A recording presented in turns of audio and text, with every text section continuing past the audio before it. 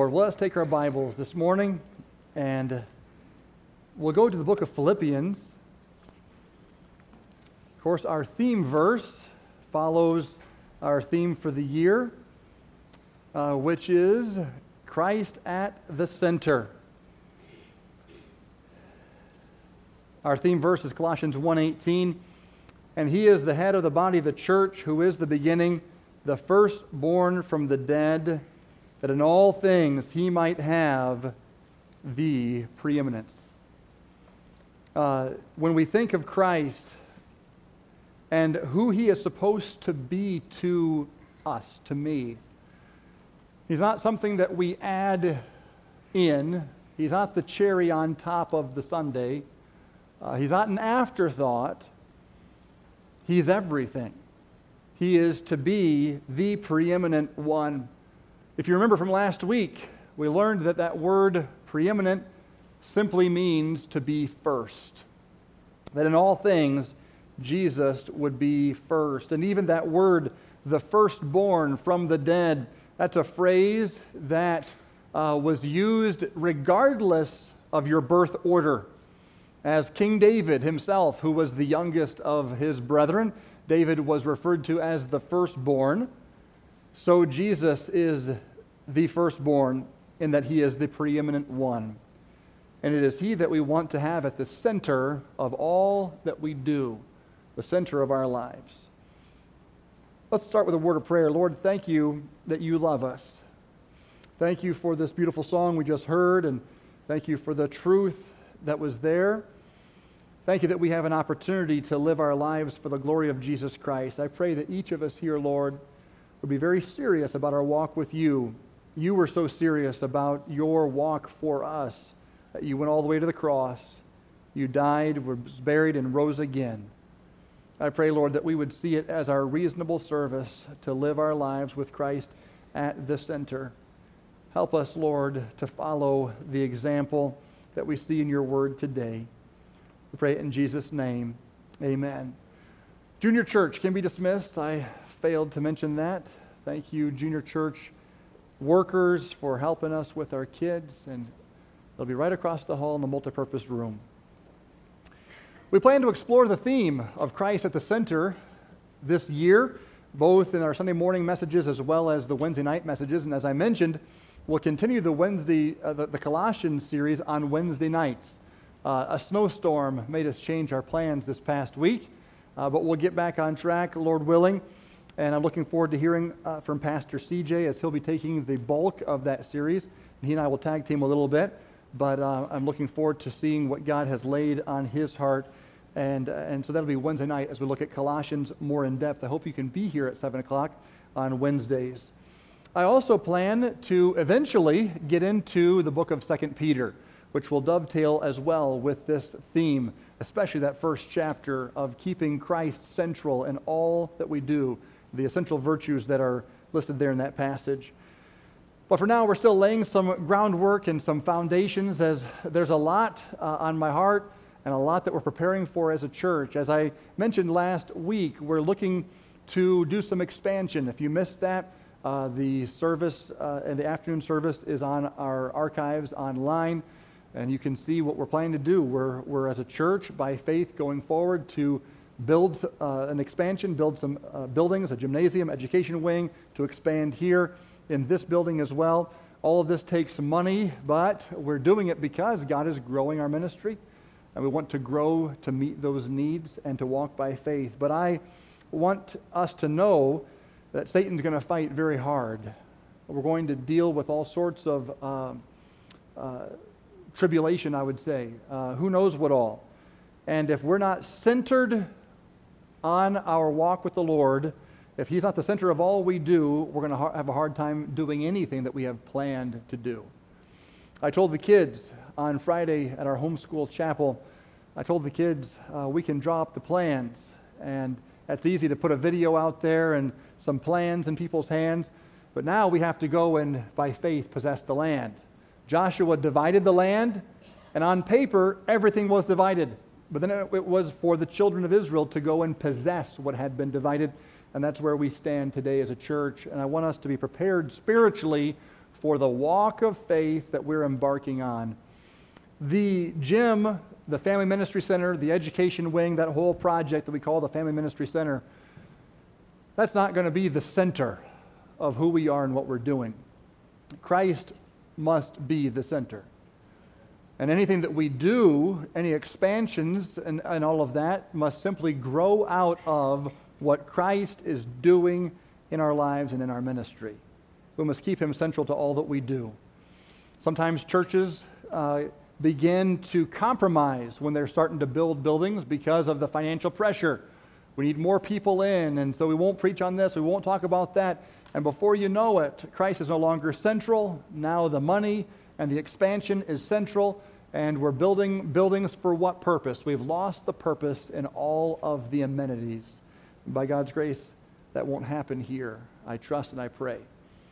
So the next couple of weeks, we'll still be plodding along with some foundational messages to help us have our feet, I trust, solidly planted upon this central theme. Christ must remain at the center, preeminent in all things. We're in Philippians chapter 1. Why?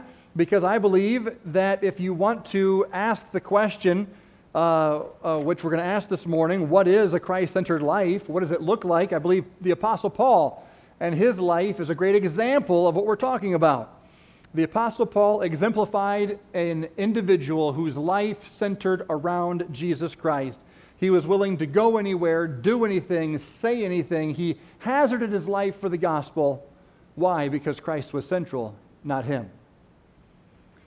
We'll come to Philippians chapter 1, and we'll pick it up in verse 19. For I know that this shall turn to my salvation through your prayer and the supply of the Spirit of Jesus Christ, according to my earnest expectation and my hope that in nothing I shall be ashamed, but that with all boldness, as always, so now also Christ shall be magnified in my body, whether it be by life or by death. You see here the boldness he has despite what he's dealing with, looking for his people to pray for him, and that turn into his salvation or his deliverance, okay, from all that he is dealing with. He knew that the Spirit of God would supply everything he needed, and that he would be magnified in his body, and it didn't matter if it was life or death. He said, it's all about Christ, one way or the other. And then he says that in the next verse. For to me, to live is Christ, and to die is gain.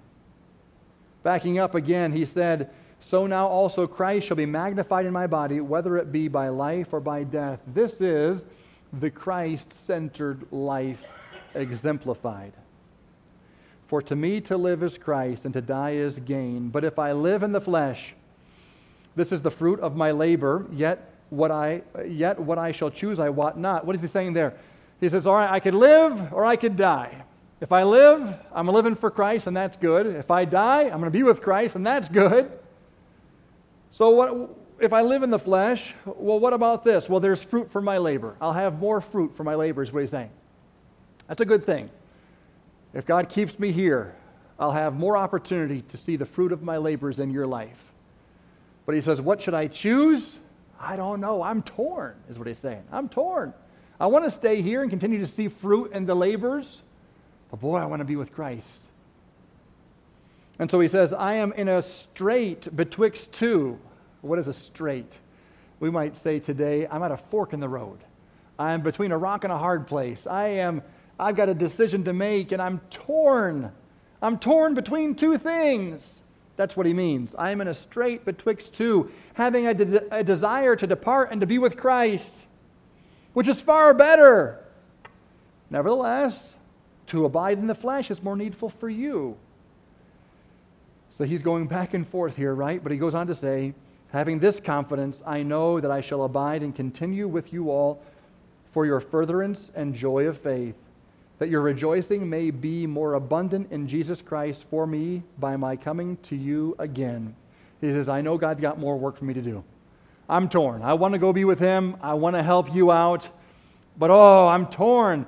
However, I know God has a little bit more work for me to do with you before he calls me home. And so he has some admonitions to them. Verse 27, very important verse.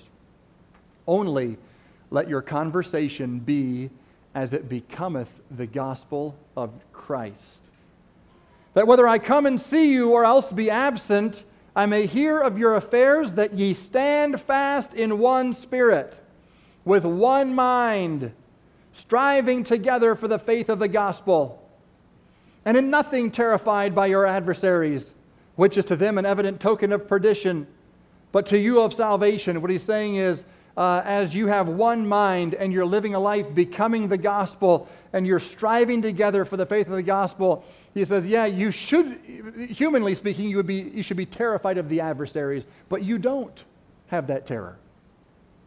In nothing are you terrified by your adversaries, and this lack of terror is an evident token of their perdition and your salvation, and that of God.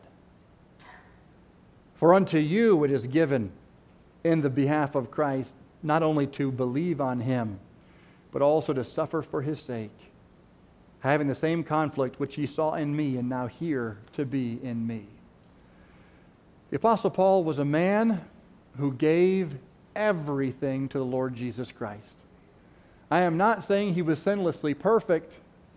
No, sir. There is no person who is sinlessly perfect. There is none that doeth good, no, not one.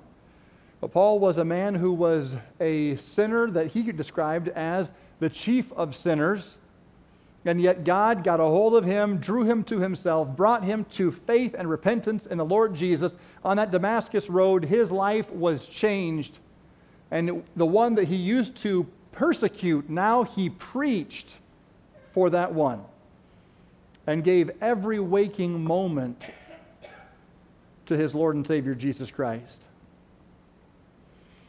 Verse 21, again, is an outstanding verse. For to me, to live is Christ, and to die is gain. But what does it mean? What does it look like in real life? Is this just talk, or is this attainable? Is this just for certain special believers like the Apostle Paul, but then there's the rest of us, just, the plebes here, just trying to figure things out? Make a mess of the whole thing, right? No, I believe this is the motto of the Christ-centered life. Life is good. Death is fine. It's all for Jesus either way. We sing a song every missions month, and I can hear parts of it in my head, but I can't quote it right now.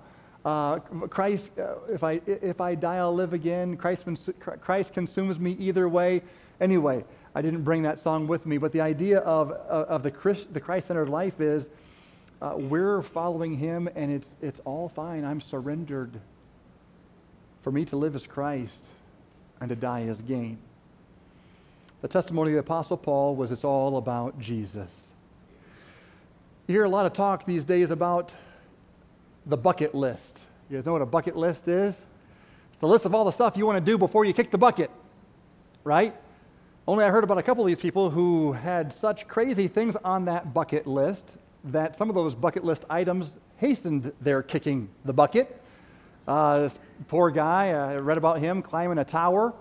It was on his bucket list item, and he climbed the tower and fell off and kicked the bucket. So be careful about your bucket list. Don't go too far with it.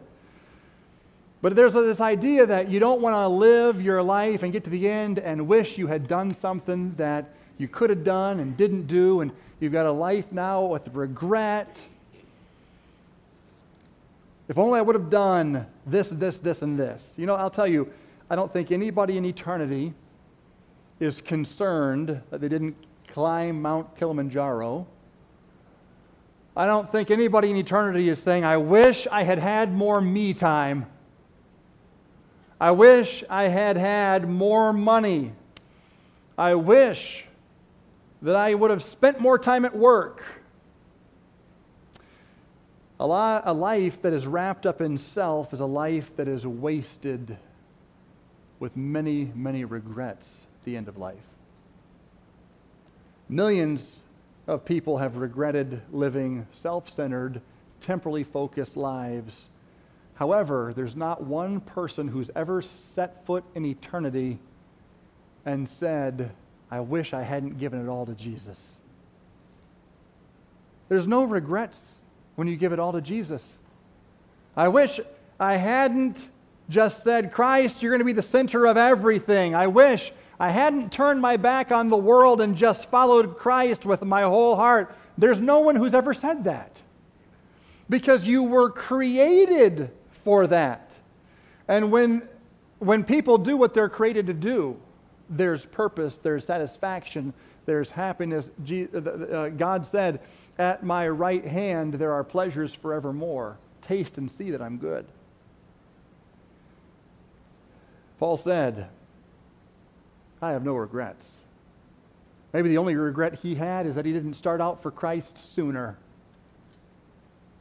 I could see that. But he recognized that God even used those things and worked them together for good in his life. What does it mean for me to live as Christ and to die is gain? Well, let's start with the death portion of it. What does it mean to die is gain? Should we all be walking around hoping for death? Hey, brother, good to see you. I hope we die today. Amen. I mean, that's a little weird. I wouldn't suggest that, okay?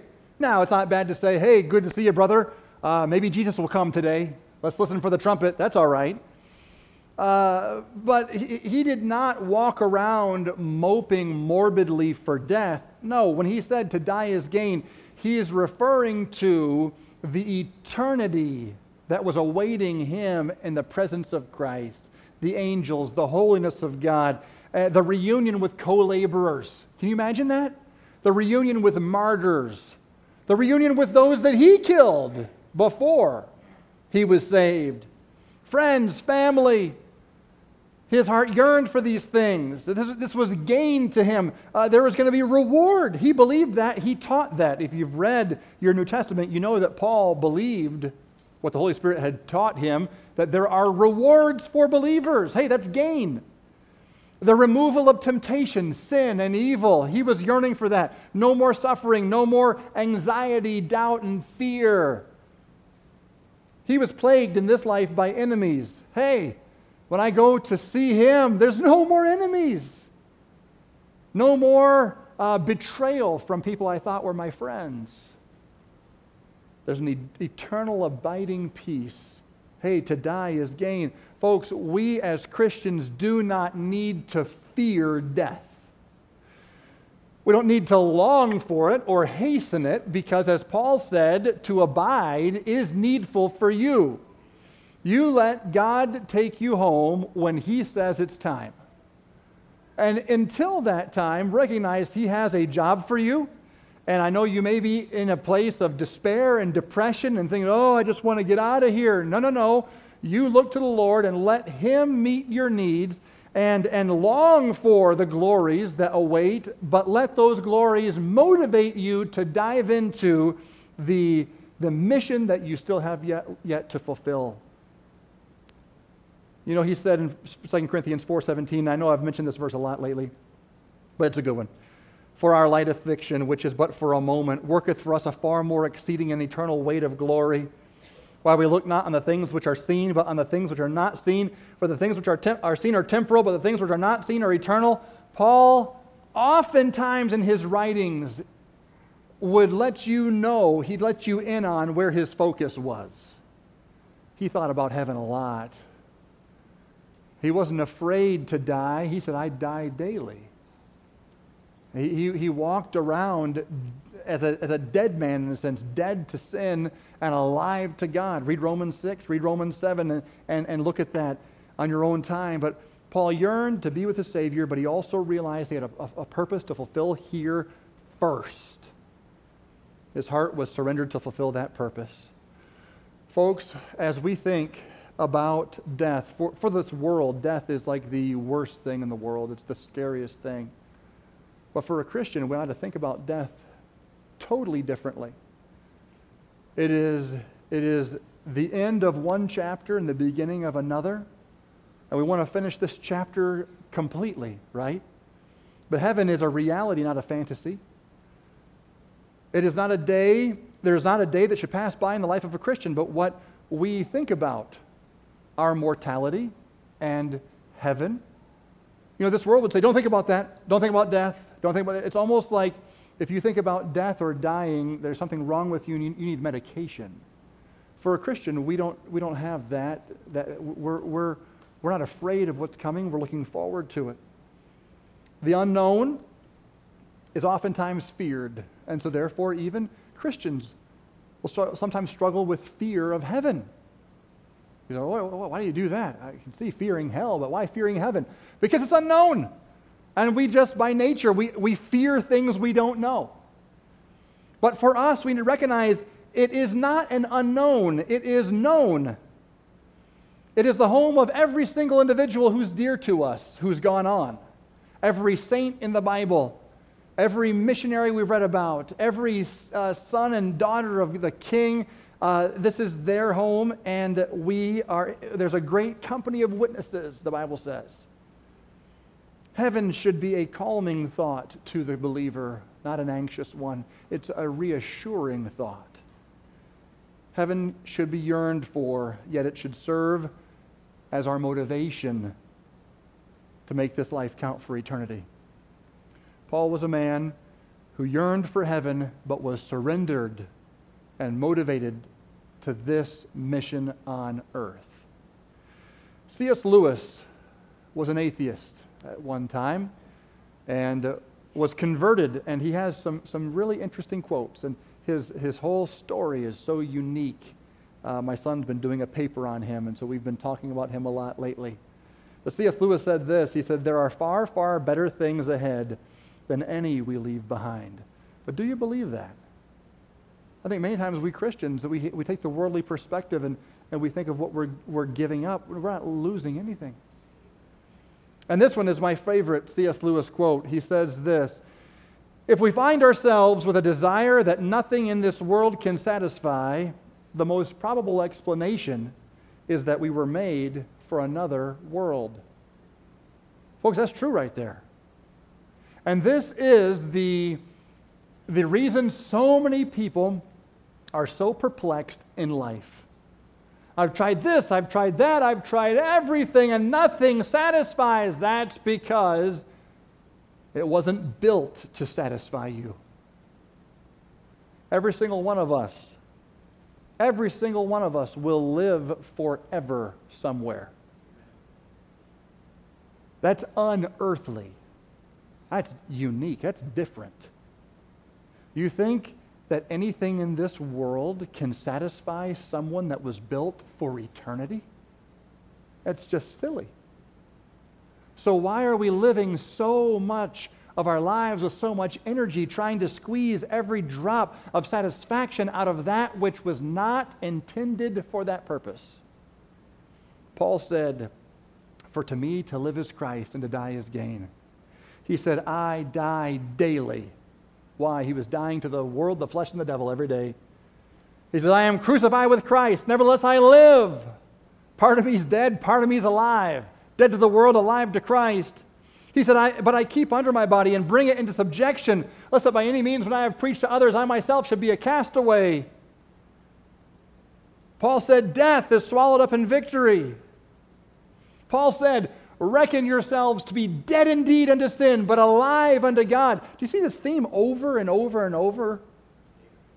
Yes, it's because that's what the Christ life, the Christ-centered life is. It's a life that yearns for heaven and yet is surrendered to God's plan in the here and now. It's a life that revolves around Him. So what does it mean when he says, "For to me to live is Christ"? Well, I think we are familiar with this phrase. Back to verse 21. "For to me to live is Christ and to die is gain." Think about this phrase, "for to me to live." For many of us, we would say, "For to me to live is sports. For to me to live is hunting. For to me to live is music." We wouldn't say it that way. We would say, "My life is music. My life is sports. My life is my grandkids. My life is my work. My life is my passion," whatever your passion is. We understand this phrase. We just say it a little bit differently today. He was saying, "For to me to live," or "my life is, my passion is Christ. Okay. What does that mean? I think it's helpful to, first of all, discuss what it does not mean. It's not just a superficial, super pious act. For to me to live is Christ. So therefore, I cannot talk to you about the weather. Do not bother me with these trifles. I cannot talk to you about politics. Do not ask me, about, anything in my life or just normal, mundane, blah, blah, blah stuff. I dwell in the heavenlies all day long. And for to me to live is Christ, and so I'm this ethereal person who really can't relate with anybody. Now, I don't know how that helps promote Christ's cause in this world if you're barely even tethered to the world. The Bible says, Jesus said, I pray not, Father, that you would take them out of the world, so in other words, leave them in it, but keep them from the evil. We are supposed to be here, engage in people's lives, have real conversations, real relationships. So don't let yourselves get drawn into this superficial, super pious act, which is just a facade. Sometimes we walk around with Christian lingo that nobody understands. Just speak English and speak it like to someone who was saved yesterday. They don't have any clue about your Christianized phraseologies. Just tell them where you're at, what you're going through, what you're learning, who Christ is, what he means. Some of us, when we see a verse like this, we start going all OCD on it. And our perfectionism kicks in, and to me, to live is Christ. Okay, is my breakfast about Christ? Was my studying about Christ? Was everything about Christ? Don't panic. Don't overthink it. Don't make it to be now some work of religiosity. He's just saying, this should be the focus of who I am. This is my identity. This is my passion. All right? It's not so much about what you do, but who you depend upon and who you are in love with. Sometimes we'll say, for to me to live is Christ, and so we'll look around, what does it look like? What does it look like? How do I do it? How do I do it? And you hear of some super spiritual person and what they did, some super spiritual thing. You equate it with this verse, and now I have to do this. For instance, I used to really struggle with this. Preachers would give sermon illustrations that would just mess me up. I remember one that I struggled with so bad. The preacher was preaching, and he says, there was Dr. So-and-so was at a preacher's breakfast. They went around the table, and the the leader of this preacher's breakfast says to all the pastors, I want to go around and everybody just tell me what you read in devotions this morning. Tell us the passage and what you learned. And this guy read Psalm, and this guy read a couple of chapters in John, and this guy read something in Genesis. And we got around to Dr. So-and-so. And he said, this morning I read the book of Isaiah. And then he told all the glories that he had gotten from it. I'm like, oh my. I'm sitting here listening to this preacher, and of course the preacher is essentially saying, go thou and do likewise. So I didn't eat breakfast for like 2 weeks trying to get through Isaiah every day. So I have to do this now because that was Dr. So-and-so, and no wonder he had the power of God on him. Like he had Isaiah read before breakfast. Wow. And then there's another guy, another preacher, great preacher. And he gets done preaching, and the next guy comes up. It's a conference. It's a conference, and the next guy comes up, and he says, Brother so-and-so would never say this about himself, but I'm going to say it for him. He reads his Bible through 5 times from cover to cover every year. Now that's phenomenal, and if you do that, that is phenomenal. But you know how many preachers afterwards, we were talking out in the lobby, and these preachers, young preachers say, I got to read my Bible through 5 times a year. That's what, for to me to live as Christ is. The Christ life looks like that and looks like that. And we're hitching our wagon to this guy and that guy and the other guy, and we're going all kinds of ways, and we're not going anywhere. We're stressing over it. Christians are actually set up to be perfectionistic, OCD, chickens with their heads cut off. I don't know what that means, but If we don't keep our eyes on Jesus, we will be pulled 1,000 ways all the time and beat ourselves to death over it. It's actually more simple. You know, I've heard this kind of thing. Did you know that so-and-so passes out 1,000 tracts every month? Oh, there it is. I got to pass out more tracts. Wait a second. You know, copying another Christian is not a pathway to spiritual maturity. Copying another Christian is an admission of spiritual immaturity. Now, I don't think it's wrong to have role models, and it's good for Christians to be iron sharpening iron, and you can learn a lot from other people. But to just say, I'm going to carbon copy that, ooh, I like that, carbon copy. Now who are we centered around? Can we honestly say we're Christ-centered? He is the only one worth copying. He is the only one worth imitating. And we've got to make sure that we are not going to seed with all these things. So sometimes when we say, to me to live as Christ, some of you folks start to panic. Oh no, here comes a message on all the stuff I'm not doing. Oh my, here we go. Get out my pen. This is going to be a rough one. No, I want you to sit at Jesus' feet. I want to invite you this morning to draw near to him and say, Lord, what would you have me to do? I want to get to know you. Yes, role models are good, spiritual leaders are good, and it's good to follow spiritual leaders, follow them as they follow Christ, but only Jesus is worth imitating. For to me to live as Christ does not mean I'm walking around adjusting my halo. It doesn't mean that I'm always singing and always praying and I can't interact with real people. No, for to me to live as Christ is Christ living in me as I'm walking with real people, having real conversations, real relationships, and real involvement.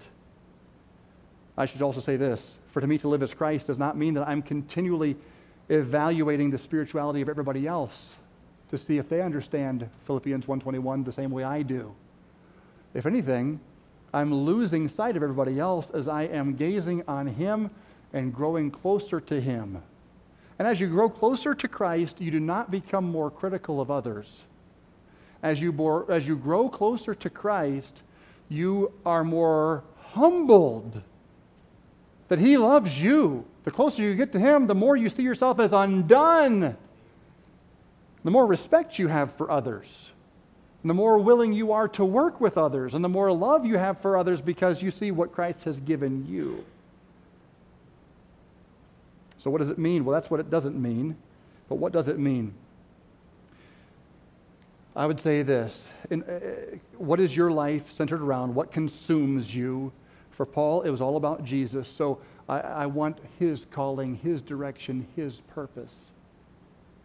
I want to be about his glory and his reputation, not my own. It's about knowing him better. Every day I'm looking forward to reading my Bible, to praying, to learning about my Savior. It's about knowing him better and trusting him more fully. It's about loving Christ and serving people, spreading his message. This is not, don't check these, check. That's what we want to do with these things. This is the list. Pastor's going to tell us how to do it. No, I'm just giving you some of the facets of this. If I am centered around Christ, living the not I but Christ life, it's about building his kingdom, not my own. It's about knowing his peace, his joy, his hope, how to be abased and how to abound. This is what Paul would say. Paul would say, but for me to live as Christ life is not a life that merely adds Christ in, but builds life upon him. It is living a life of sweet surrender, yielding every day, yielding moment by moment. Temptations come, and we say, Lord, in this moment, I want to yield to you. I want to please my Savior. It is that life of sweet surrender. It is that life that builds on him as the cornerstone and foundation. Single-mindedness replacing double-mindedness. This is the Christ life. I believe it's the this one thing I do mentality.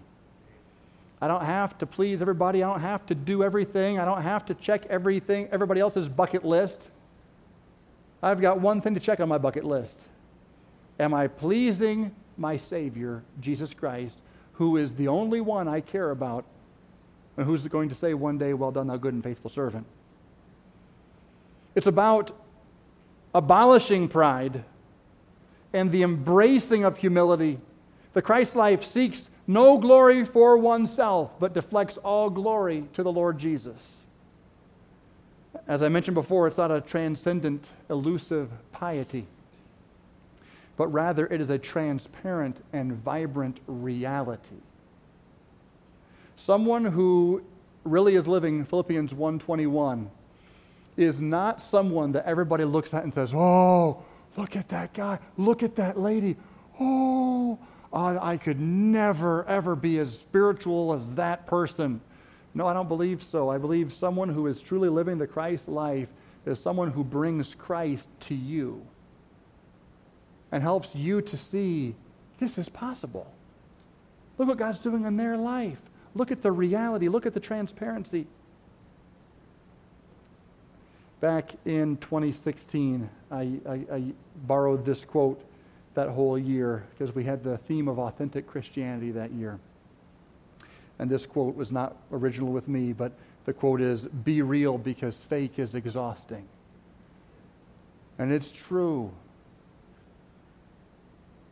God wants us to be real, surrendered, broken, sinners saved by grace Christians who center our lives around Him. The Christ life is about you becoming more and more like Jesus, but still staying you. Does that make sense? You're more and more like Him every day, and yet you're still you. Your voice, your idiosyncrasies, your personality. Don't try to become somebody else. What did the Bible say? Christ in you, the hope of glory. You don't need to be somebody else. It's funny how sometimes in our church cultures, we all think we have to do it the exact way. I'll even see moms do this, where they so want to not be the mom who's carnal. You know, Johnny is throwing a fit, running down the hall, crayon along the wall. Johnny, please stop. And you're running after Johnny. Johnny, you know, there's no judgment here. Jesus cleansed the temple. That kid probably needs a good cleansing. Chase him down, tackle him, raise your voice. It's all good, okay? There's so much pressure. Oh, if I respond this way, someone's going to think I don't have Christ. I'm not living the Christ life, carnal, blah, blah, blah. Not from here anyway. Folks, it's about us letting Him live through us. Don't overthink it, but yield to Him. I want to finish with this. Paul closes the chapter with some practicals that help us live a Christ-centered life. And I'm not going to have a lot of time for this, but we'll do what we can. Verse 27, "Only let your conversation be as it becometh the gospel of Christ, that whether I come and see you or else be absent, I may hear of your affairs, that ye stand fast in one spirit, with one mind, striving together for the faith of the gospel." Some things about the Christ life here. We're going to hit this and close. The Christ life is a life that is becoming to gospel ministry. The Christ life is a life that is becoming to gospel ministry. What does that mean? We're using the word becoming in the sense of complementary. It complements, it's worthy of, it's suitable for, okay? So there are certain actions that are unbecoming of a soldier. Just ask Pastor CJ. He can tell you about that. There's a certain demeanor that we might say to our young men and our young ladies. That's an unbecoming demeanor. That's unbecoming. Parents, you probably are doing that all the time with your kids. All right, there's a certain lifestyle that is unbecoming to a Christian, and there is that which is becoming, and we need to have that Christ-centered life that is becoming. It complements the gospel itself. What is the gospel? It's the good news that I have been saved, and you can be saved from sin, death, hell, because of the shed blood of Jesus Christ, His death, burial, and resurrection. It is good news. And as we live that message and preach that message, he says, the Christ life, for me to live is Christ life, complements that message. Folks, how much damage is done by Christians who live lives that are unbecoming to the gospel that has changed our lives. Your conversation in this verse 27 is that word we've defined many times. It's the lifestyle or manner of life or conduct of a believer. Conversation in the Bible is more than just your words. It's your lifestyle, manner of life, or conduct. What about the gospel is attractive? I'd say all sorts of things. Hope is attractive. Mercy is attractive, right? Forgiveness, love, the power of God to save and enable, comfort, knowing where you're going when you die, victory over sin, death, and hell. These are things that are attractive to the gospel. All right, well, we need to, as Christians, pattern our lives the same way. Does my life have hope and peace, the hope and peace of the gospel? And is my life pointing people to hope, joy, and peace? Is my life a life of mercy?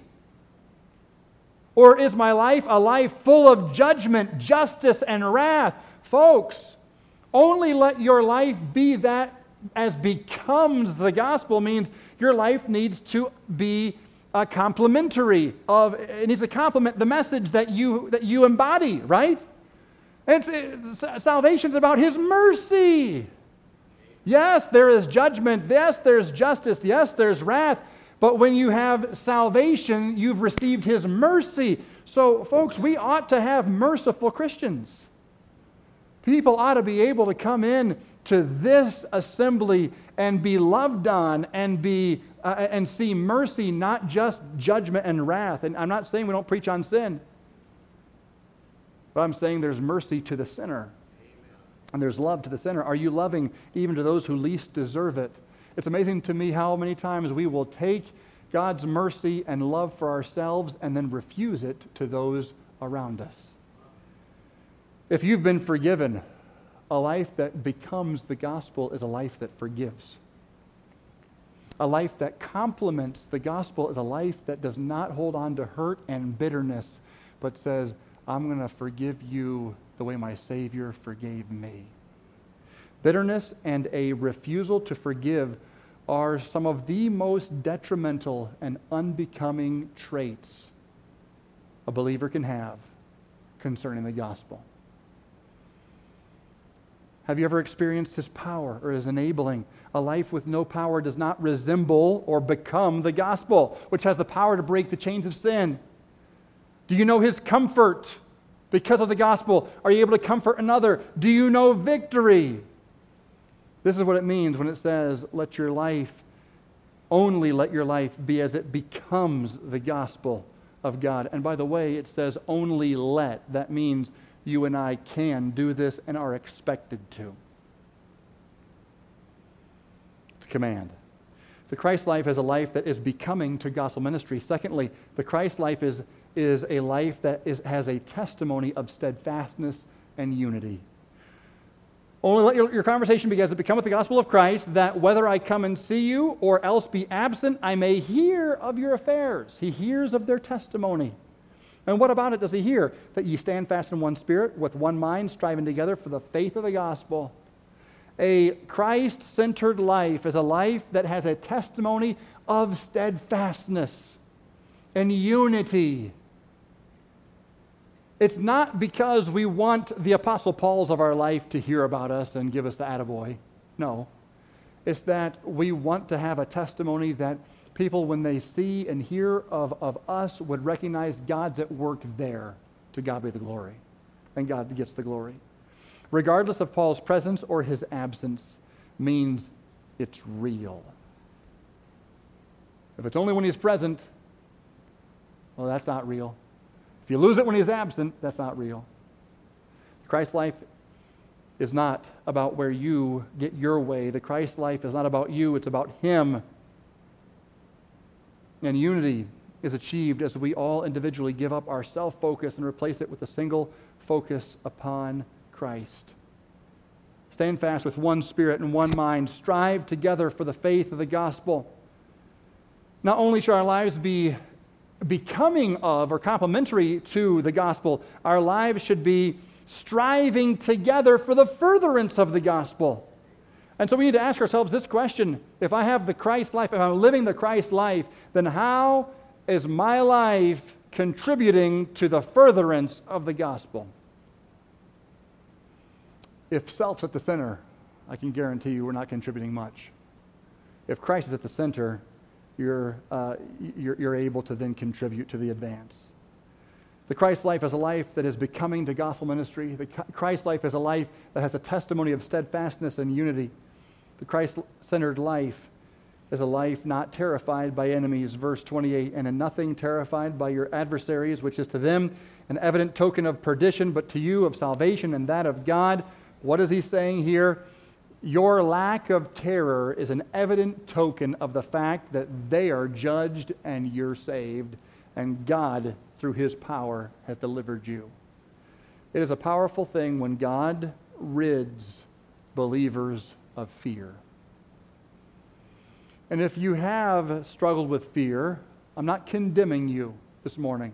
I'm inviting you to take a step toward Jesus, to take more time in his word. This morning, the seniors met at 9 o'clock to go through the Bible study, Quieting a Noisy Soul. Hey, that's a step. And maybe you learned something today. Come back next week. Learn some more. Keep drawing nigh. Keep drawing in to the Lord. And your peace is an evident token of the victory side that you're on and the defeat of the enemy. Your knowledge of God will ease your fears of the enemy. And finally, verse 29, the Christ-centered life is a life that embraces suffering. For unto you it is given in the behalf of Christ, not only to believe on him, but also to suffer for his sake, having the same conflict which ye saw in me, and now here to be in me. What is all of this? This is his unraveling, you might say, of verse 21. For to me to live is Christ, to die is gain. The Christ-centered life is one that doesn't just believe on him, but embraces suffering for his sake. I want you to notice this key phrase. It says, is given. Unto you it is given, not only to believe on him, but also to suffer for his sake. In other words, even our suffering should be seen as a gift from God. And the Christ life, the for me to live as Christ life, can accept that. But when self is in the center, and when a self-centered individual gets around with other self-centered individuals, they will confirm, oh yeah, you can't take this, and you can't take that, and you shouldn't have to put up with this, and blah, blah, blah, blah, blah, and nobody should have to go through that hardship. No one should have to suffer like you're suffering. No one except we're all glad Jesus did. None of us would want to trade that out. But people just keep on chewing in our ear and just telling us it's about you, and you deserve this, and you deserve better. And God's been mean to you to keep you in this spot where you find yourself and what you're dealing with. It's just, this is not right. And Paul says, for to me to live is Christ, to die is gain. And it is a gift given on behalf of Christ to be able to believe in him. And it's a gift given on behalf of Christ to suffer for him. When Christ is at the center, even our suffering can be seen as a gift from God, a privilege with a purpose. Philippians 3:10, and we'll close. Paul said this, that I may know him and the power of his resurrection. And that's where we stop reading. And that's where we stop praying. And that's where we close our Bibles and say, yes, I want to know him. I want to know his power. Let's go get him, guys. But someone says, wait, we need to read the rest of the verse. And the fellowship of his sufferings, being made conformable unto his death. In order to know him, and in order to know his power, that resurrection power, you must fellowship with him in his sufferings. That is the only way he can trust you with the power and the knowledge. If you had the knowledge that you want and the power that you want, and me as well, we would be loose cannons. It is the suffering that breaks us. It's the suffering that teaches us, and it's the suffering that humbles us, teaches us how this is to work out, this power, and it makes us so that we truly are usable vessels. That I may know him and the power of his resurrection, the fellowship of his sufferings, being made conformable unto his death. This is the Christ life. Well, do you want the Philippians 1:21 life? For to me, to live is Christ, and to die is gain. You need to ask yourself this question: am I convinced that only a Christ-centered life can satisfy? And for many of us, if we're honest, we are not convinced that Christ can satisfy fully. Will you surrender your life to that which becomes the gospel of God? Put him to the test. You seek him first and see if all these things will be added unto you. You see if he'll leave you dry and destitute if you center your life around him. Thank you, Lord, for your word. Thank you for the promises and the provisions that you've given us. I pray that you would help us to understand that this is not just something for Paul and a few others. This Christ life, this Christ-centered life is that which you expect of all believers, and it's in our own interest that we would put you first. First above money, first above pleasure, first above relationships, fame, status, accomplishments. Lord, may you truly be first in our life. Would you be at the center of everything we do? Help us now. As the piano plays, would you stand to your feet and just take a moment before the Lord? Would you take a moment to ask him, even for the desire for a Philippians 1:21 life? Just be honest. If you're not there, say, Lord, I'm not there, but I want to be there. Would you help me to want what you want? Help me to want to surrender my life to you and to trust you.